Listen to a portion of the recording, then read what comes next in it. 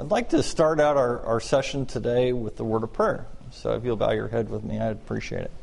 Heavenly Father, thank you for the opportunity we have to come together this morning and talk about leadership. I pray that you would be with us in this session, that you would be glorified, and that the things that we learn here would help us to be better leaders and better able to follow you. These things we pray in Jesus' name. Amen.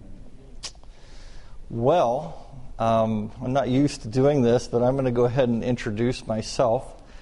My name is Ken Turpen, and I work at the University of Texas at Brownsville. There's an old friend, Rick House.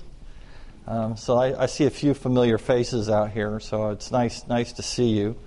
University of Texas at Brownsville and Texas Southmost College. So I work for two institutions that are kind of rolled all into one. And I'll tell you a little bit about my background so you understand my frame of reference. I started out my career as a teacher, and I taught in our academies for a while. And about 7 years into my career, I was recruited to become the principal of one of our academies. And so I served as an academy principal for 5 years, and from there I was asked to serve at the North American Division in an office called Philanthropic Service for Institutions, affectionately known as PSI because it's a lot easier to say.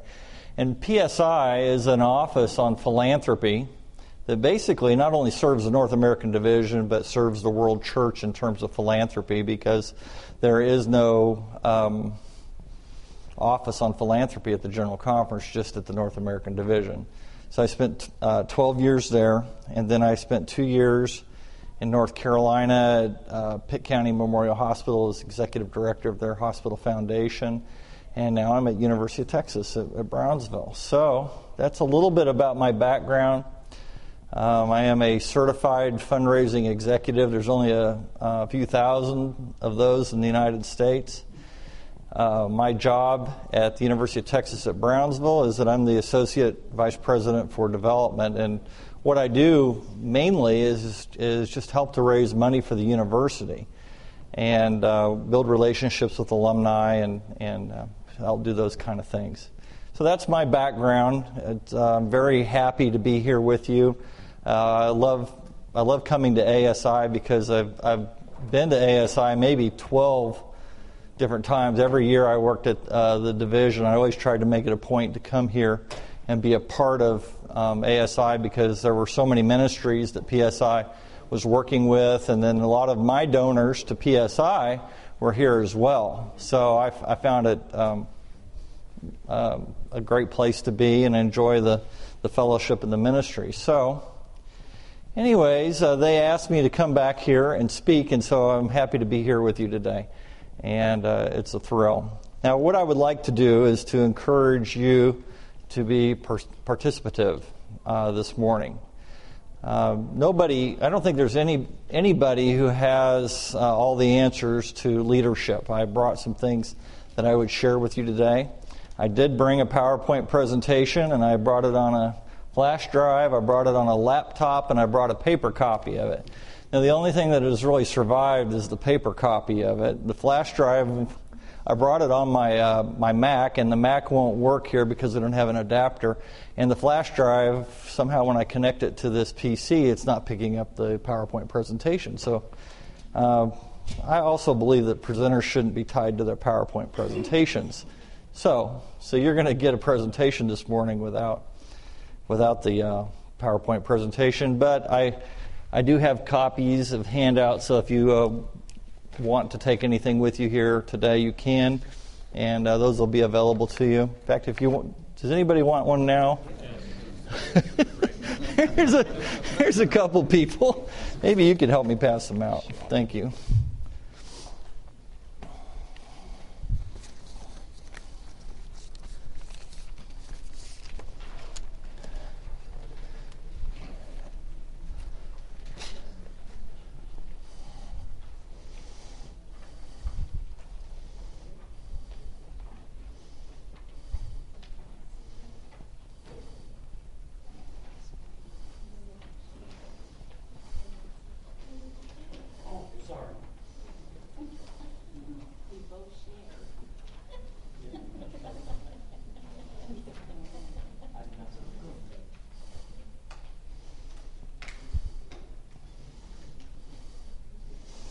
And I had no idea how many people were coming, so what you have is what you have. And if you'll have my email address.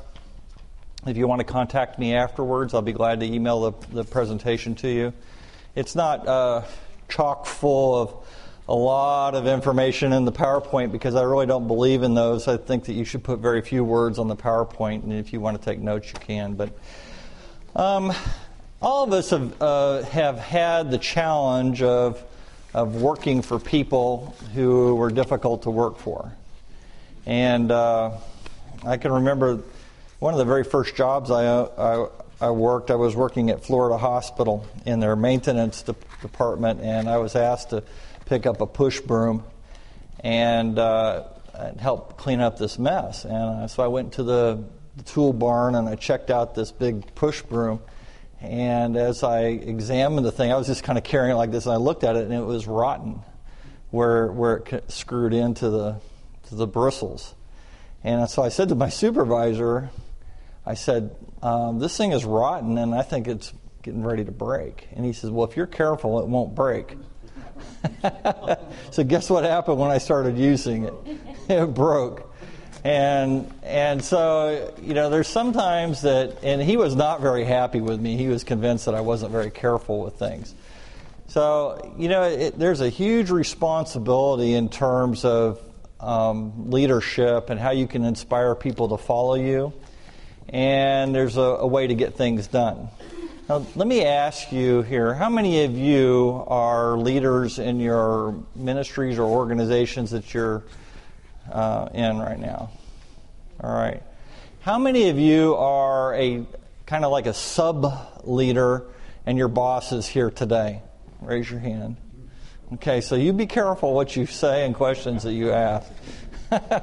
It's kind of interesting because I have a philosophy that everyone should be a leader no matter where they're at in the organization. And the best way to get things accomplished within an organization is to empower the people that work for you so that they feel like they are leading something and that they have some ownership.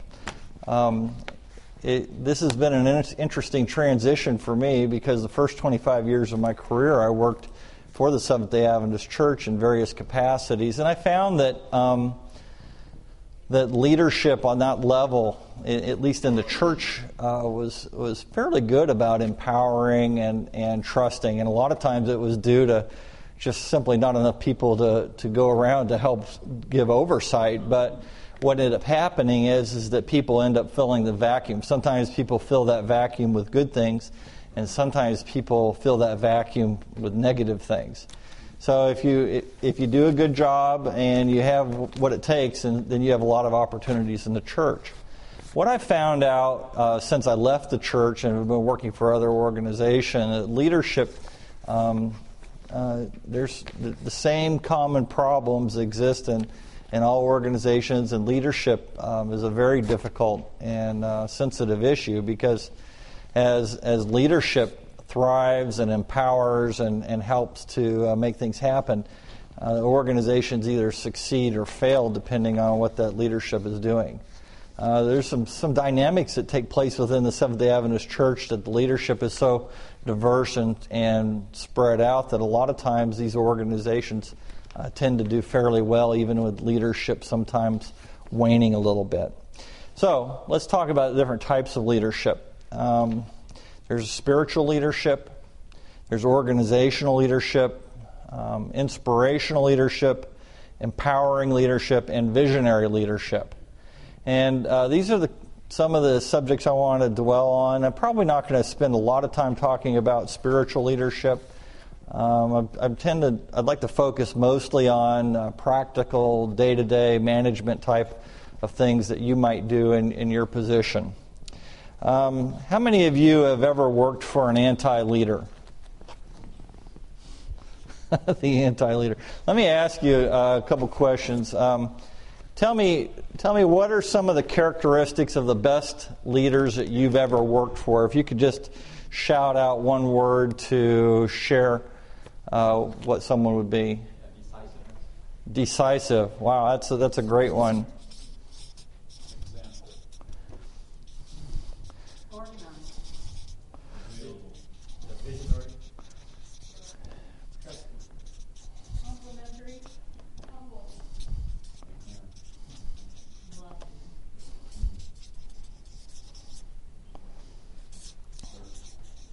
What was the last one?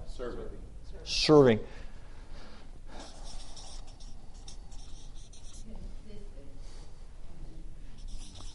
Kind of like fair. Someone who's fair to all the employees. Sense of urgency. A sense of urgency. To accomplish the mission or...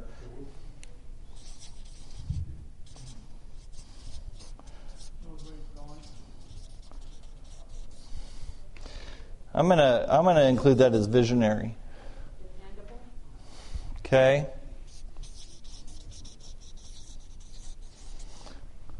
What else comes to mind? Integrity.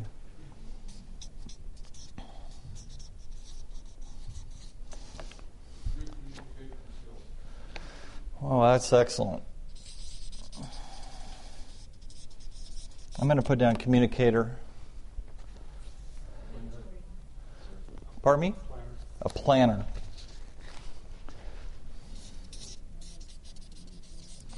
All right, you probably can't even read all these, but let me ask you, what's apparent when you read this list? I remember a few years ago, we were interviewing for an associate pastor, youth pastor at our church.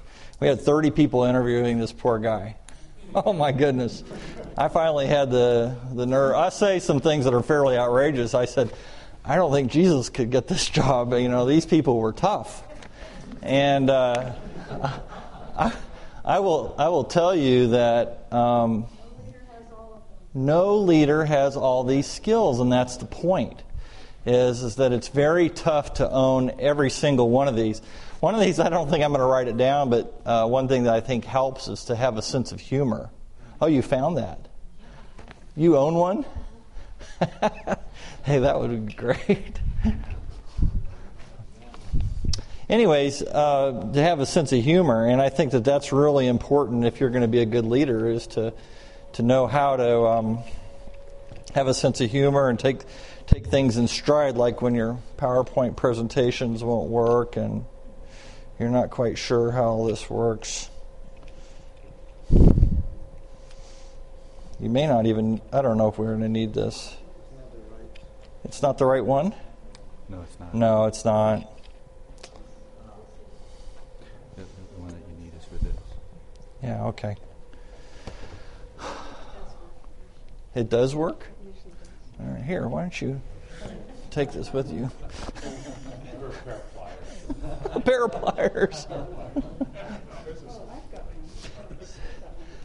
So the point is that there's a lot of things for leaders to work on, and very few of us who have ever led organizations have all these skills. And so we're going to talk about that. I'm going to bring that one back. Now tell me some of the things that you've seen in some of the poor leaders that you've had over the years. Unapproachable.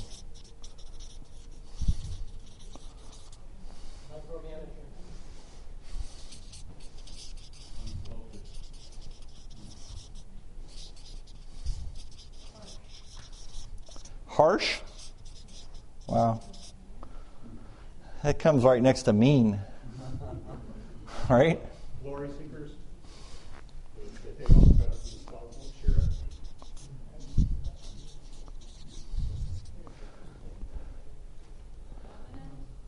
Pardon me? Dominant.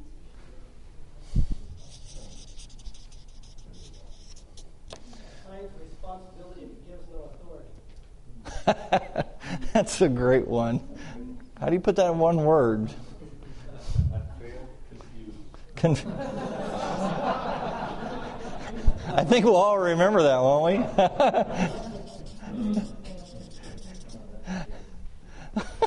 That's hilarious.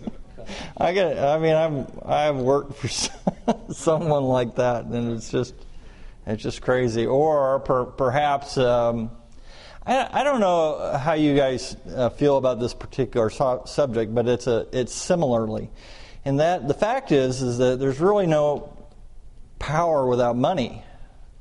They're a little bit synonymous. You have to admit that. In other words, if you're going to be an effective leader, you need to figure out how to give people who are in charge of key responsibilities within your organization, give them budgetary items that they're responsible for, because it goes along with being able to make those decisions. It doesn't, if you have good people working for you, and if you hold them accountable, usually these are not going to be the type of people who are going to just run off and just blow all the money in one spot. They're going to be good communicators themselves.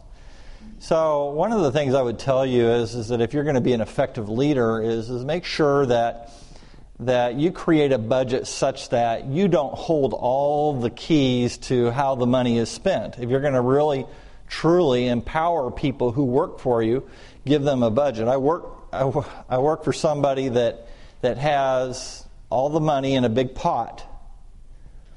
And if you want to get something done and you approach that person, basically, if they don't want to do it, they say that there's no money in the budget for that. And if they do want to do it, then they can give you the money. So they hold all the control and power for everything, and no decisions are made in terms of handing out any budget to different staff to get things done throughout the year. So I would tell you is try to, we said confused. Who said that confused? And it was basically they give you the responsibility but no authority. That's a right? lot like a micromanager. Yeah. You sign titles, but then everything has to go through them. Yeah, and I've had to work for people like that before, and that's a huge challenge. Maybe another would be a non-consensus builder. Somebody who doesn't. Yeah. Delegated control is what it is. Delegated control. What about Yeah. stagnant? Somebody that just doesn't want to hear about change. Somebody that just doesn't want to hear, they already know it. Well, there's I'm going to write down this thing, decisions. That they can't make decisions. And people who are not effective leaders can't make decisions. And some of the research that I've done, and I guess what I've always believed in my career is I've had a few mentors along in my career, and people that I've kind of always picked up a phone and talked to about big decisions.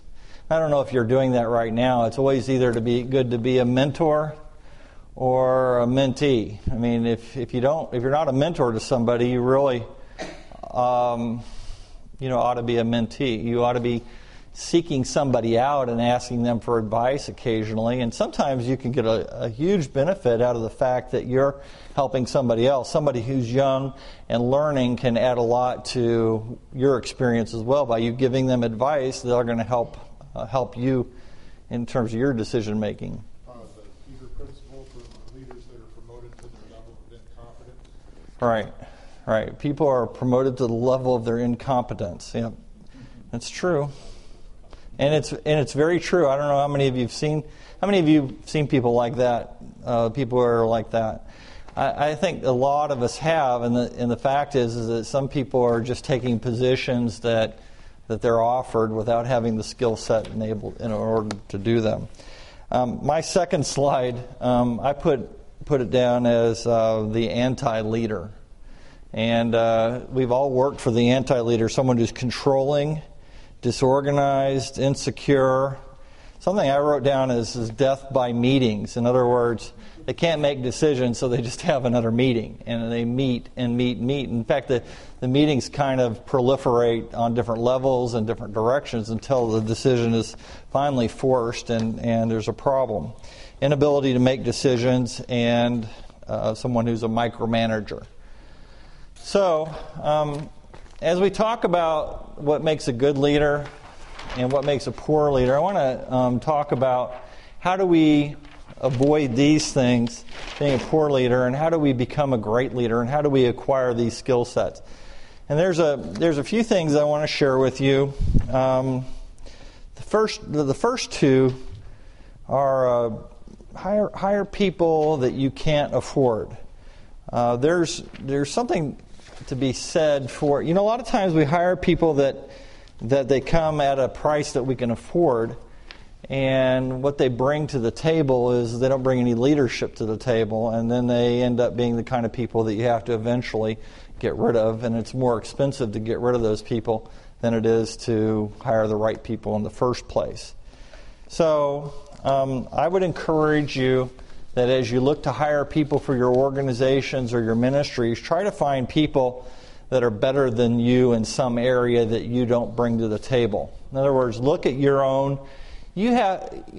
Everybody in here, if you're a leader, you're going to have to somehow take an inventory of your skill set and have kind of a come to Jesus meeting with yourself and what your leadership skills are, and admit what you don't have.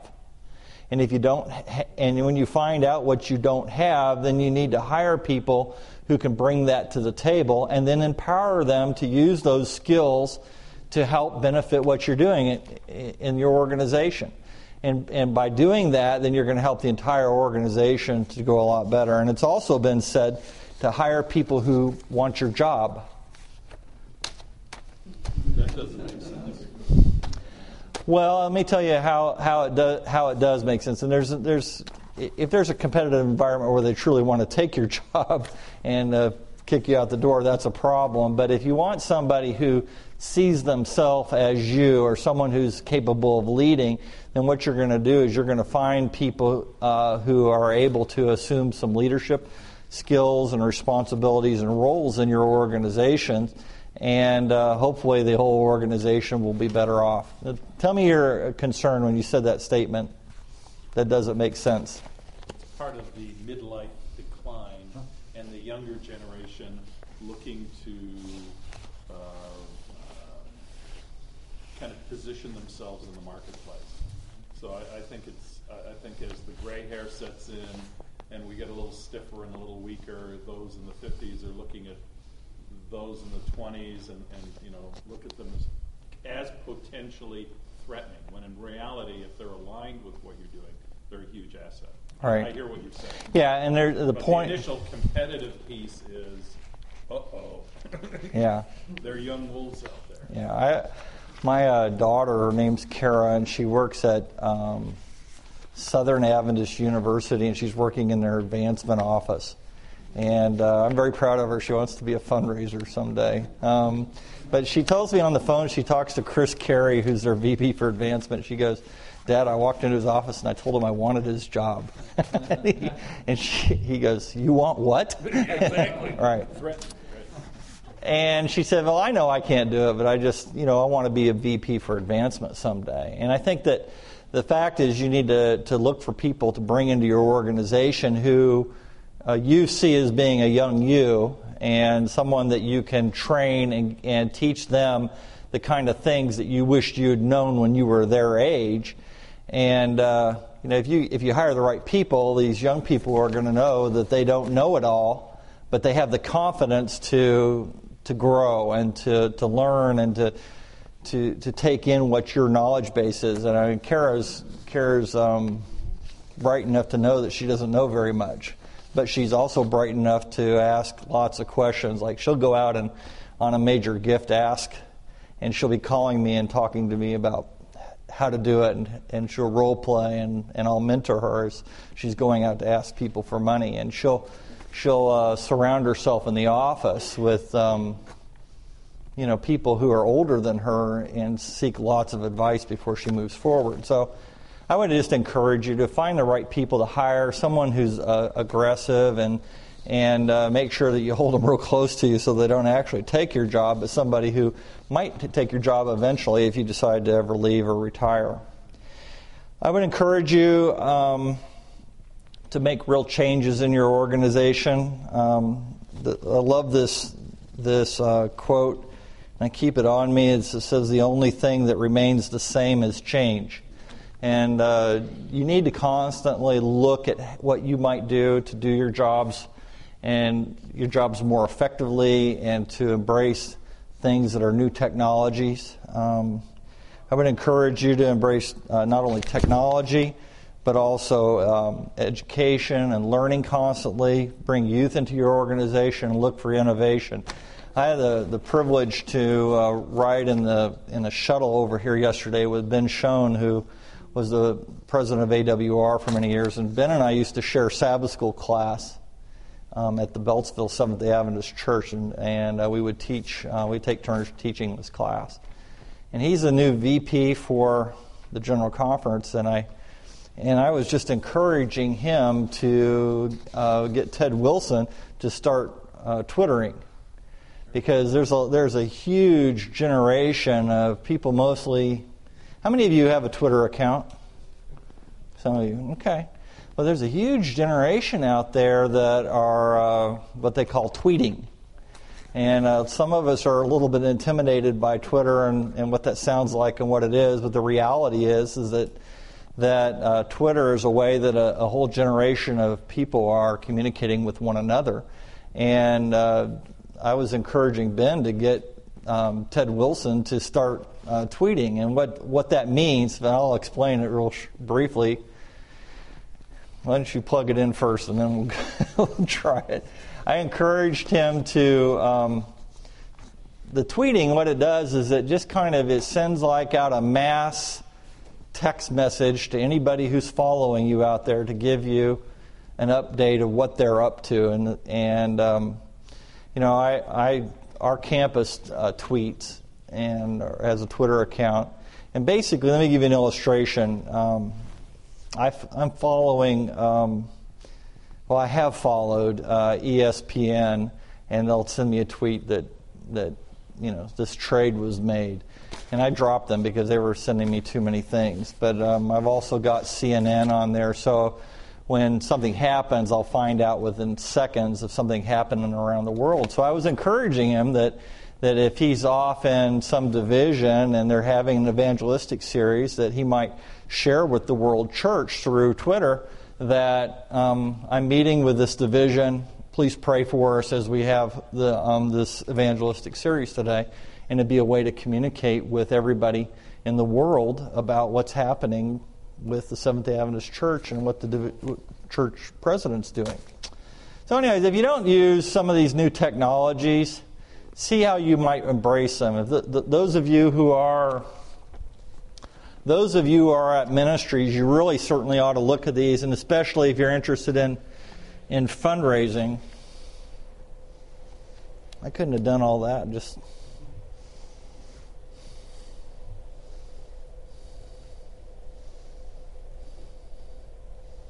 cancel free public Wi-Fi. That doesn't even look right, does it? I'm not going to get all my slides on here.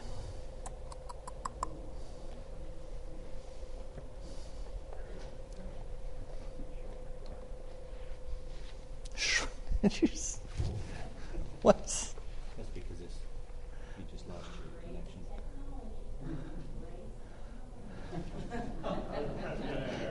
Embrace technology. Who said that? I'm picking on you. It's funny. Well, I did embrace it. I told you, I did 3 things to get here and make sure this came out okay. And so, anyways, those are things I'd like to encourage you to do, is to make sure that you do those things. Now, let's talk about some other things that you can do in terms of being an effective leader in your organization. First of all, manage for results. I would encourage you to make sure that as you do your planning, there's a session on planning. I don't know if you can get her materials, but there's a session on planning going next door. But make sure that you have goals and objectives and deadlines for your people in terms of what they do. Write them down and say these are your goals throughout the next year. And if you have goals and deadlines, both short and long-term goals, then it gives people an idea of where you're going as an organization, but it also allows you to identify when people are not performing according to what you've asked them to do.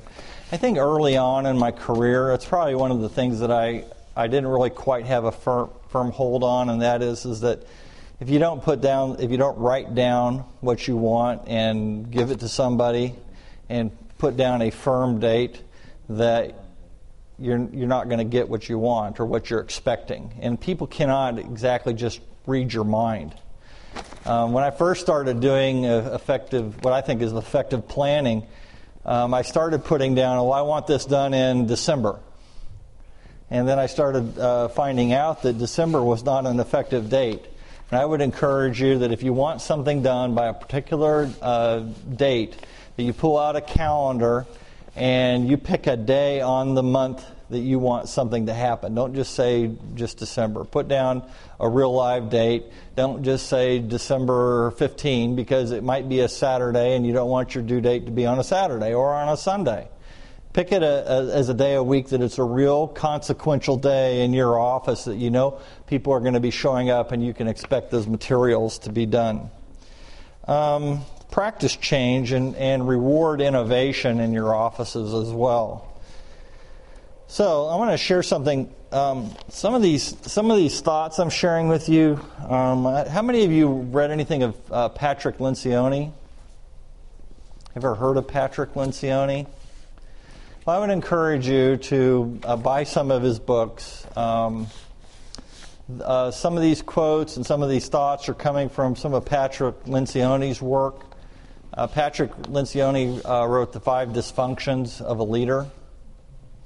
And then he kind of went through and wrote several other books that followed that, 5 Dysfunctions of a Team, and he really worth reading. And his stuff is not really deep, but it's really powerful. Patrick Lencioni said, make results the most important measure of personal success or step down from the job. The future of the company you lead is too important for customers, employees, and stockholders to hold it hostage to your ego. How do you spell his last name? Lencioni. In fact, I would tell you, if you're looking for a way to assess your leadership skills, I would read The 5 Dysfunctions of a CEO. That's probably where you should start. And there's actually an inventory in there that you can take, and it'll help you see where you're at. All right, let me...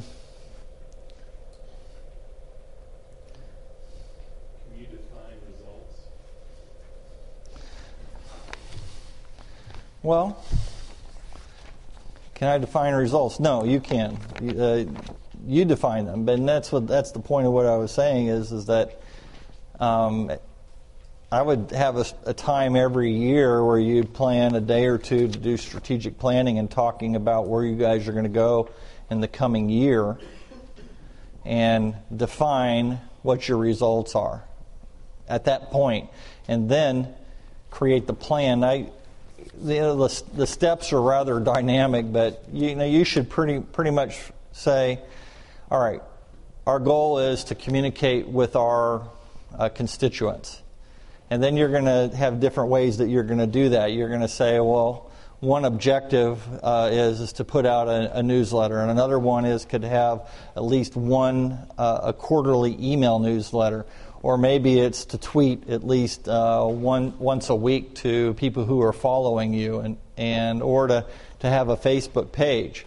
So you identify what your goals are at the beginning of the year, and you say, all right, you're in charge of communications here, and here's your goal. I want 12 newsletters out of you. I want an email version going out. I want you to... And you're writing all this down, and you have goals assigned when each of those newsletters come out. And so you're going to define what the results are. Sounds like a job description. Well, a job description says is that you're in charge of the newsletter and you're in charge of corporate communications. The plan identifies exactly when, how, what, where, and how you're going to measure whether the results are there. I will tell you that if you're not writing down and making it a part of your record and giving it to your people, that you cannot hold them accountable properly unless you're giving them firm dates and goals and objectives for everything that they're doing. I'm not saying that you have to have a big, huge corporate, plan and you need to spend $50,000 bringing in someone, but your employees deserve to have some personal time where they're going to come in and sit down with you, and they're going to have a clear idea of what your objectives are for them. And if they don't know clearly what you want out of them, and if you're not willing to write it down, how can you fairly hold them accountable to something you're not willing to commit to in the beginning? It doesn't mean that things won't change throughout the course of the year, but it's pretty clear that you have to kind of tell them right off the bat, this is what I expect you to do.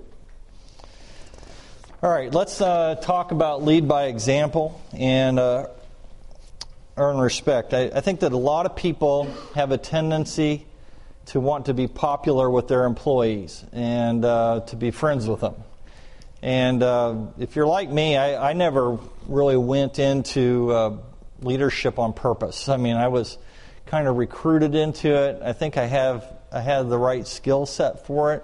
But one of the things that was the hardest for me to accept is that these people were now my employees. They weren't my friends. And that sounds just a little bit harsh, but it doesn't mean that you're not friendly to them. It doesn't mean that you don't treat them like family, but they're not your friends. And what you need to get out of your employees more than anything else is probably their respect. Because as somebody else said here earlier, that you treat everybody fairly. This is a comment someone made, someone who's consistent. And you said that. See, if you have someone who's consistent and fair, you're going to get their respect. It doesn't mean that you're best friends with somebody. So realize is that you can't always be popular. One way to help make sure that you do that is make sure you have annual performance reviews. And they'll be reminded that at that review that you're their boss. And that while you're friendly to them and you might go to lunch with them as a group occasionally and things like that, they're going to be reminded that you're the boss and you're reviewing their performance over the past year. If you're a good leader, let me just give you these things I didn't put in the presentation. If you're a good leader, they're not going to be surprised by anything they hear in the performance review. Make sure that if you have problems with employees, that you tell them then on a one-on-one basis behind a closed door instead of waiting for the review to come up at the end of the year. So there should be nothing that should be a surprise in that review. But the reviews are also a great way for those of us who have most of our employees are great employees, for us to sit down with those people and tell them how valuable you think that they are to the organization and how much you appreciate them, and that will go a long ways. I've had more of those reviews than the other. And then the last thing in the reviews is it gives them an opportunity to give you some feedback about how you're doing. Is there ever a time when you ask employees to review leaders? You know, when I was an academy principal, I did that. And I had an evaluation done, and someone tabulated it, and then my superintendent came back and gave me the results. And I think that was fairly valuable, but I think that could have been just as easily accomplished by having a good mentor. You know, my mentor could tell me the things that I needed to improve upon. So, you know, the dynamics of leadership and managing employees are so huge because the issues are not as always simple as what the employees imagine. And so sometimes they can't fairly judge whether you're really a great leader or not. I mean, you can tell, I haven't seen any great instruments to do that or any ways to deliver the feedback outside the educational system. We all may be leaders, but we're also board. How, I know this is a little, let's say your leader is not a good leader. How do you approach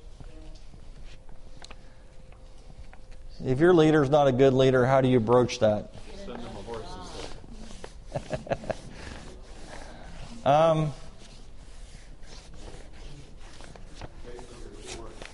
Pray for your leader. It's a good. That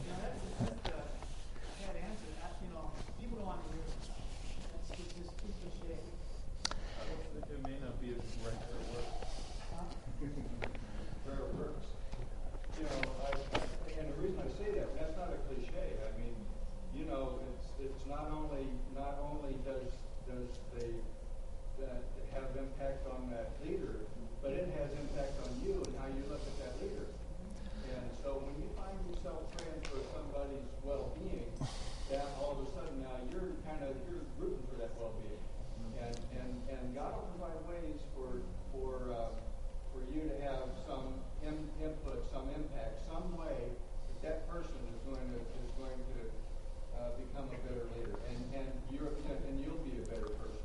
I think that is valid in a lot of cases, because none of us are perfect in our leadership roles where we are. In other words, I'm an associate vice president, and I have a vice president I answer to. So I see some issues with my leader, but I may not be the perfect leader also. So I think that the problem is that you have to realize is that every organization either dies or thrives or just barely survives based on who the leader is.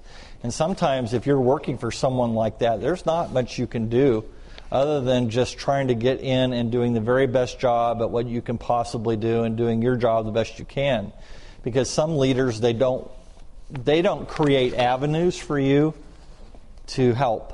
In other words, I have, in my career, I've never seen somebody who embraces all these at once, but I finally have found someone like this. And when you work for someone like that, who's a poor leader, and they embody the Peter principle, you a lot of times have to wait for leadership to change, or you need to go find someplace else to work that you can be fulfilled in. And I agree that you need to pray for the people that you work for, and I think that can help you. They may not change. So, comment here? Just voice your concerns to your leaders and mentors. Yeah, I mean, that you can do that, but it comes at some risk, because if you live in a very siloed organization, it's going to come full circle. And you could be out of a job soon. And I sound rather narcissistic, and I am sorry for that. But I actually have found a situation like that. And some of you have worked in those situations. Some of you are in those situations right now. And you're not in an environment where you can sit down with your boss and share what your concerns are. Because they might say to you, well, if you don't like working here, why don't you go work someplace else? So. Yes, sometimes a leader is unwilling to delegate authorities, and because of that, the business is dying. Right. How would you go about trying to get that leader to change and delegate authorities and responsibilities? Well, I mean, the only thing I can tell you is that I would sit down with the leader and express to them what your concerns are and say, what can I do to earn your respect? What can I do to gain your trust? What can I do to make your job easier? And how can I help you in this organization to be more effective? You can do that. You can do that. That may be about the only thing that you can do. But just because you do that, you have to realize that it may not make a difference. In other words, I think you said it, is the person that you work for these people who are confused. There are really people like this that are really confused. You can sit down and have the heart-to-heart talk with them, and you can speak to them as truthfully and honestly as you can, and embody every Christian principle that you know. And you say, you can trust me. What do I need to do? And they say, well, I need to see another email from you every day, or I need I need these things from you, and you can do them all. The things may not change. You just have to realize that the problem with organizations is that they're run by leaders, and they're on the top. And you may or may not be able to do anything to do anything about that. I mean, just look at the Old Testament and all the different tribes, and I think our job though is to be like Daniel, who could go through multiple administrations and still have a job. Yeah, right? Yeah, I agree. Right? Yeah. Along with what you just said there, sometimes having no leader is perfect, and so because a leader is not perfect, you will find frustrations with it, and it gives an opportunity for our own personal growth and to develop godly attitudes and how to make godly appeals. Daniel knew how to make godly appeals. Right. And because of his godly appeals, he was respected by two different empires, not even just, not just a change of government, but empires. Right. Joseph, there's many examples in the Bible of people that were under ineffective leaders, and none of us are effective leaders, like we said to start with. But like Joseph, he was, his leader. He was time after time after time after time. He was under an imperfect leader. He did the best job that he could do in the circumstance that he was in, and consistently he was successful in that. And all of us that find ourselves under imperfect leaders, which is all of us, have that obligation. Well, we all answer to somebody. Even our leaders answer to somebody. And so if they're ineffective in accomplishing the organizational goals, then they're going to be replaced.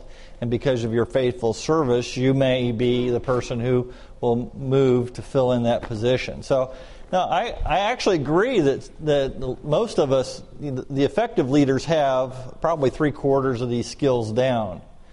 And the people who are truly effective leaders have hired people to fill in the gaps where we don't have them, and we're fully comfortable in bringing people or embracing people in our organizations who can fill those gaps, and we're not threatened by it, and we actually embrace it and empower those people to fill those gaps. For instance, you might not be terribly organized. So I would say hire somebody who is organized and someone who can. I tell my people, I try to hire good people, and I say, all right, just tell me what you want me to get done.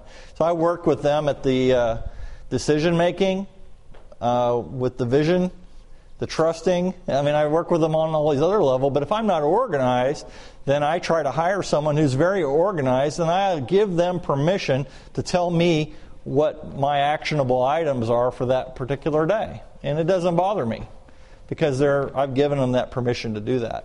Going back to holding people accountable, what if it's a family business and you can't fire people and you want to be their friend? It happens a lot in some ministries where there's also nepotism, where the family is gone on campus or on to the ministry, and one's a good worker and the other one isn't. Well, some of you have family-run businesses, and some of you are in ministries and things like that. And the fact is that sometimes those things run great, and sometimes they run their course, and you have family members who leave because they're not happy. But either who's the head of that family-run business either takes control of that situation and holds those family members to accountability, or the whole organization will hurt. It's the price of leadership. Either the organization thrives or it dies. So, and the accountability thing is if you're measuring what success is, then you can say, listen, you did not perform on these things. You need to be doing something that you're happier doing. I think another thing might be to provide a lot of feedback, and letting the manager know what they're doing. I think then as time goes on, then the manager will build more trust in you that you are accomplishing what he said intended for you and the goals, and so that insecurity then can be better fulfilled in that feedback. Yeah. Well, and the feedback is key. And if we're not giving that feedback, I think that in a family situation, we're a little bit reluctant to give that feedback because we're afraid to hurt their feelings. And then we have to go home with them.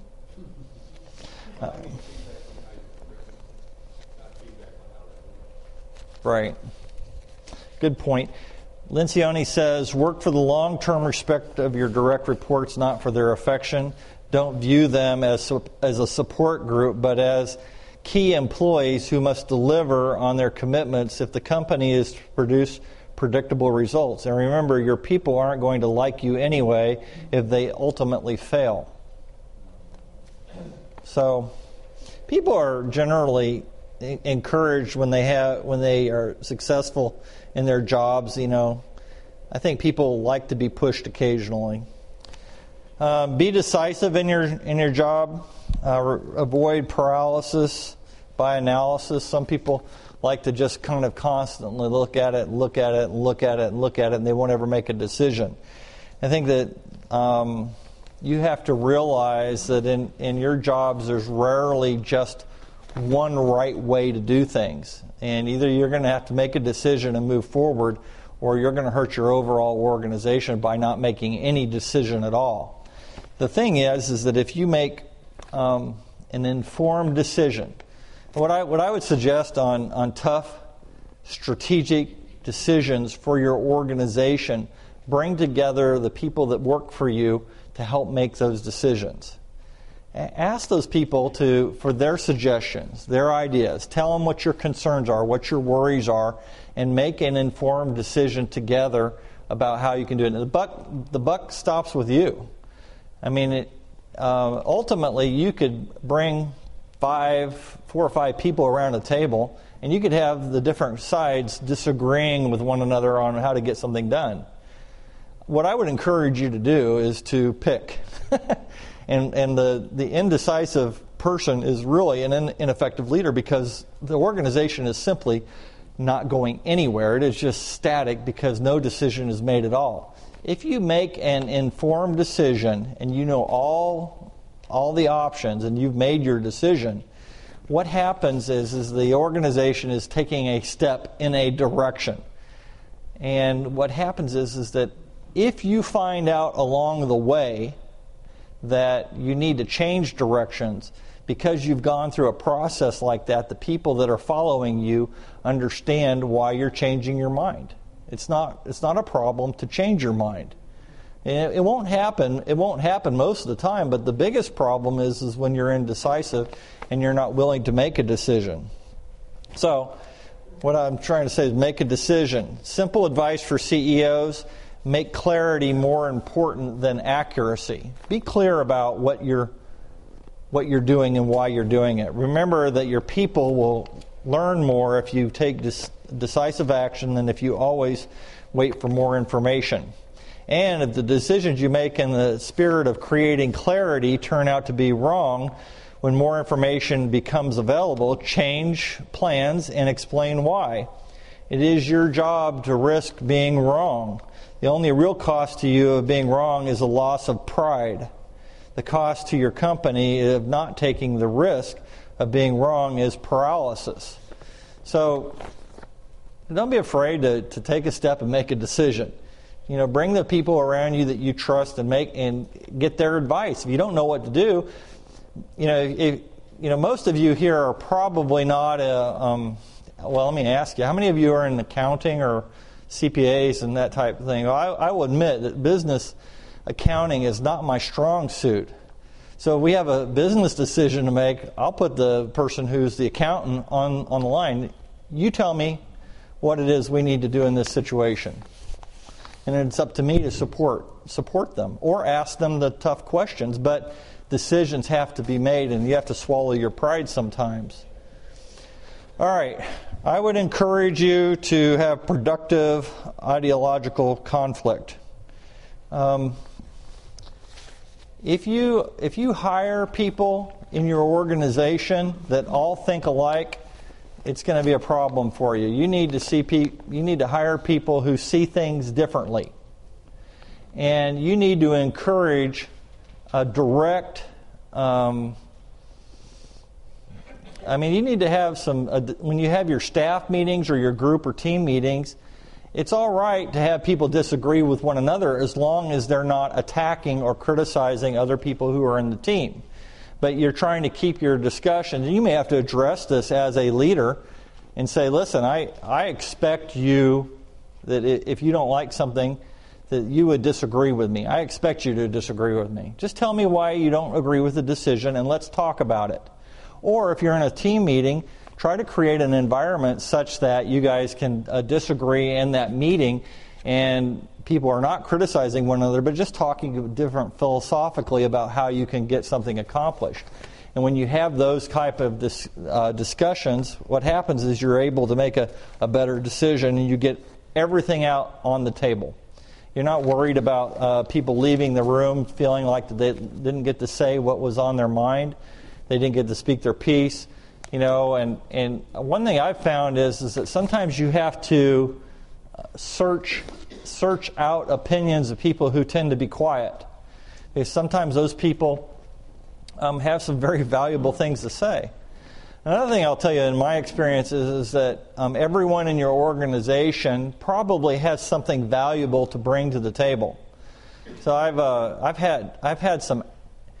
I see some people out there who are afraid of this, but I have people who are executive assistants, or you might call them secretaries, come up with the greatest ideas in the world because they see things completely different than anybody else in the organization. Sometimes they have the most contact with your customers, and seeking out their advice on how to handle something sometimes is very valuable as well. So create some type of a situation that people feel free to talk about making decisions and able to disagree with one another.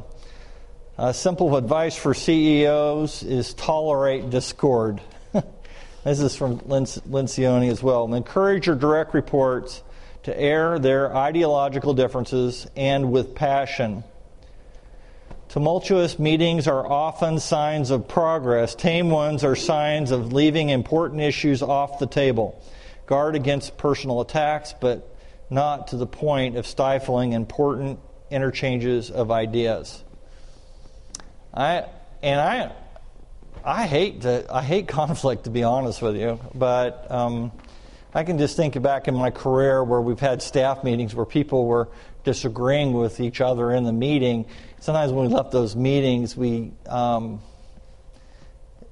made a better decision because we got all the issues out on the table. So it's not wrong in that setting to have some conflict. So I would encourage conflict if you can. Be vulnerable. Lead by example. Ask for advice from your direct reports and encourage your staff to challenge your ideas.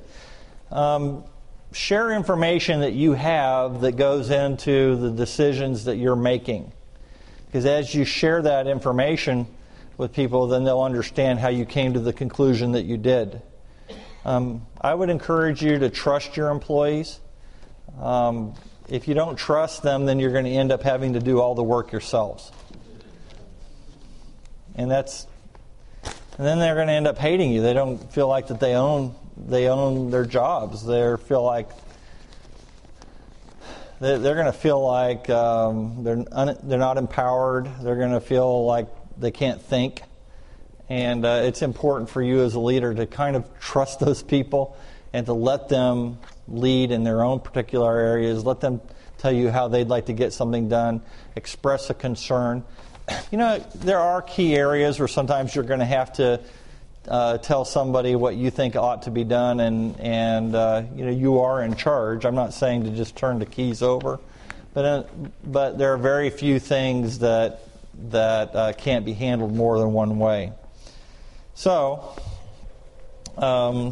simple advice for CEOs: actively encourage your people to challenge your ideas. Trust them with your reputation and your ego. As a CEO, this is the greatest level of trust that you can give. They will return it with respect and honesty and with a desire to be vulnerable among their peers. So, I would encourage you to trust your people. And then, finally, I'm sorry to putting this in this thing. My quotes are in the notes, and I can't find the notes that I printed out. I don't sound like I'm very organized, and I'm sorry about that. Wait a minute. Go figure. No, I'm not confused. All right. So Lencioni's advice to CEOs: choose trust over vulnerability, and as you trust those people, then you're going to get more out of them. Choose conflict over harmony. Choose clarity over certainty. Choose accountability over popularity, and choose results over status. So they kind of work in the opposite direction we talked about, but it all starts with hiring good people and then trust them. Be vulnerable. But you've got to be secure in who you are to allow that type of dynamic to take place. Yeah, and you have to realize is that people are going to not always handle that trust well. In other words, you're going to trust people and they're going to do something to lose it. But none of us are perfect. So I had an employee one time that had a key responsibility at the academy, and he ended up, I would bring him into the office and I'd say, well, how's that project coming along? And he goes, oh, it's coming along fine. I'd bring him in the next month. I said, well, so are you still on track with that? Yeah, it's going great. And so the next, 2 months later, I said, so how are things coming along? He says, great. And then after I'll just tell you, it was with the school's annual. The annual is the yearbook is a year-long process. So whenever we'd have a monthly meeting, I'd say, how are things coming? Are you on target? And it got to May, and the annual wasn't there. And then he came in and apologized to me for letting me down, but he had not gotten things done as he said he had. So he had violated my trust. But that wasn't the end of the relationship. I mean, he apologized. He made things right. The next year, everything was on task, and you have to be very secure to follow something like that. But the problem is that if we don't make ourselves vulnerable and trust people and give out responsibilities and expect things to come back, then what happens is we end up holding up all the responsibilities ourselves, and the people that work for you will hate you. I hate to put it that bluntly, but they will hate you. They'll hate coming into work, and they'll be looking for jobs all the time. Instilling trust, let's see if I can lift this up. Instilling trust gives executives the confidence to have productive conflict. Fostering conflict gives executives the confidence to create clarity. Clarity gives executives the confidence to hold people accountable. Accountability gives executives confidence in expected results, and results are CEO's ultimate measure of long-term success. Let me share that one more time. Instilling trust gives executives the confidence to have productive conflict. Fostering conflict gives executives the confidence to create clarity. Clarity gives executives the confidence to hold people accountable. Accountability gives executives confidence in expected results, and results are a CEO's ultimate measure of long-term success.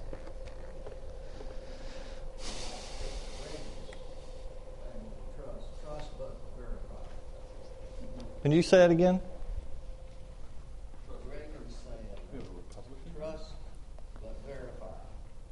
Trust but verify. Well, I don't think there's anything wrong with that at all. Sometimes it gives us an opportunity to say, yeah, hey, I got it, I'm done, I'm ahead of schedule. And I think that's part of the boss's job, is to hold people accountable, and you cannot blindly assume that everybody does their jobs, but sometimes people have to be trusted to do their jobs and to get things done. So sometimes in ministry, there is a decision that's made, or after 17 committee meetings, we're going to do this. But then a strong personality, the Christian commission to save souls and save the world, go off on a tangent, which is a good idea, quotes, but it's not the decision that was made, and actually undermines the decision. How do you rein somebody like that in, and especially when they're a volunteer and don't feel that they need to be done? if they're a volunteer, well, I mean, I think you have to just be direct and honest with them, and just share with them on a one-on-one basis. What you have to be supportive of them, but you have to be direct with them on what the consequences of their actions were. So, and the only thing you can do differently is just in the future include those volunteers in the decision making more so that when it comes time that they are less likely to do that. So it's all about leadership, though. So organizations are going to thrive or die depending on who those leaders are. Hopefully I'm talking to some leaders here. Yeah, I had a question. In the nonprofit arena, obviously, many of us end up sharing boards or presiding over boards, and the whole key issue is how do you balance between you having a vision that you like to project and move forward with, and at the same time getting consensus, make sure that the rest of the people on these boards are able to be engaged with it and in creating that vision as well. How do you balance those? That is a great question. And the question is that when you're a leader of a nonprofit board and you have a vision for what you would like to accomplish, and you have all these board members, what if they don't necessarily want to go in that direction, kind of? Right. Yeah. How do you balance those two? You want to engage them at the same time you want to project a vision and move forward. Well, I mean, this is probably one of my favorite subjects to talk about, and that is board leadership. And I will tell you there's two issues at stake. One of them is that who are your board members? In other words, how are they getting to be board members? And you need to get people on those boards that you respect and trust, and that you think they have a similar vision as yours. Not that they take everything you say as the gospel truth, but they have a similar vision. Okay? But then what happens is when you get those people on your board, you need to open up yourself to hearing from them and actually believing that they're going to add to your decision making in terms of where the vision for the organization is going. And it's a huge loss of owner. It almost feels like a loss of ownership and a loss of pride. I've been there. I've been in charge of organizations. I've come in with my great plans and my great ideas and stuff like that. And I found out that the people that I love, respected, and trust sitting around the table, people who don't report to me but they're board members, they didn't buy into it. And you have to either sit back and say, all right, what is it they're really telling me, and how do I need to adjust my vision so that it brings in a more cohesive direction. And the problem with us and a lot of our Adventist organizations are that we get people sitting around the board tables who we don't pick, and sometimes they have no business sitting in the room. I mean, and it's one of the reasons why a lot of our educational institutions just go nowhere. I mean, there's no growth, there's no vision, they're very stagnant. And it's because of the church is picking the board members who are going to serve on the school board, and it's a lot of politics involved. So it's a very unhealthy situation. So, great question, and there's lots of great books written on the subject. So I appreciate the question. In answer to his question, you need to determine what is administrative and what's corporate, and sometimes the visions don't have to go to the board. Yeah, I don't know what organization you're with, but I'll tell you that a lot of administrators in Adventist organizations, and I guess in the nonprofit world, they take administrative things to the board that don't belong there. You got to get the job done the way that you got to get it done on a day-to-day basis, but you as a leader ought to have a strategic planning session with your board once a year or every 2 years and talk about where you're going as an organization and get them to help create a vision that you can support. And those strategic planning sessions, which you have an outside facilitator, it gives you an opportunity to share, this is my vision, and let them disagree, and let's come up with something that we can all support. But you have to kind of lay it out on the table. This is what I'd like to see have happen. And they're going to say, well, that's a great idea, but let's do it this way. So your thoughts, and then over here. Part of what I heard in this question was, how do you realign a volunteer with the vision or the organization's vision when a decision has been made and they've gone off and done something else? What I liked about what was in your presentation was you were talking about involving them in the decision-making process, and I have experienced that as a chance to gain buy-in. And I've been one of the people in the room who's had the chance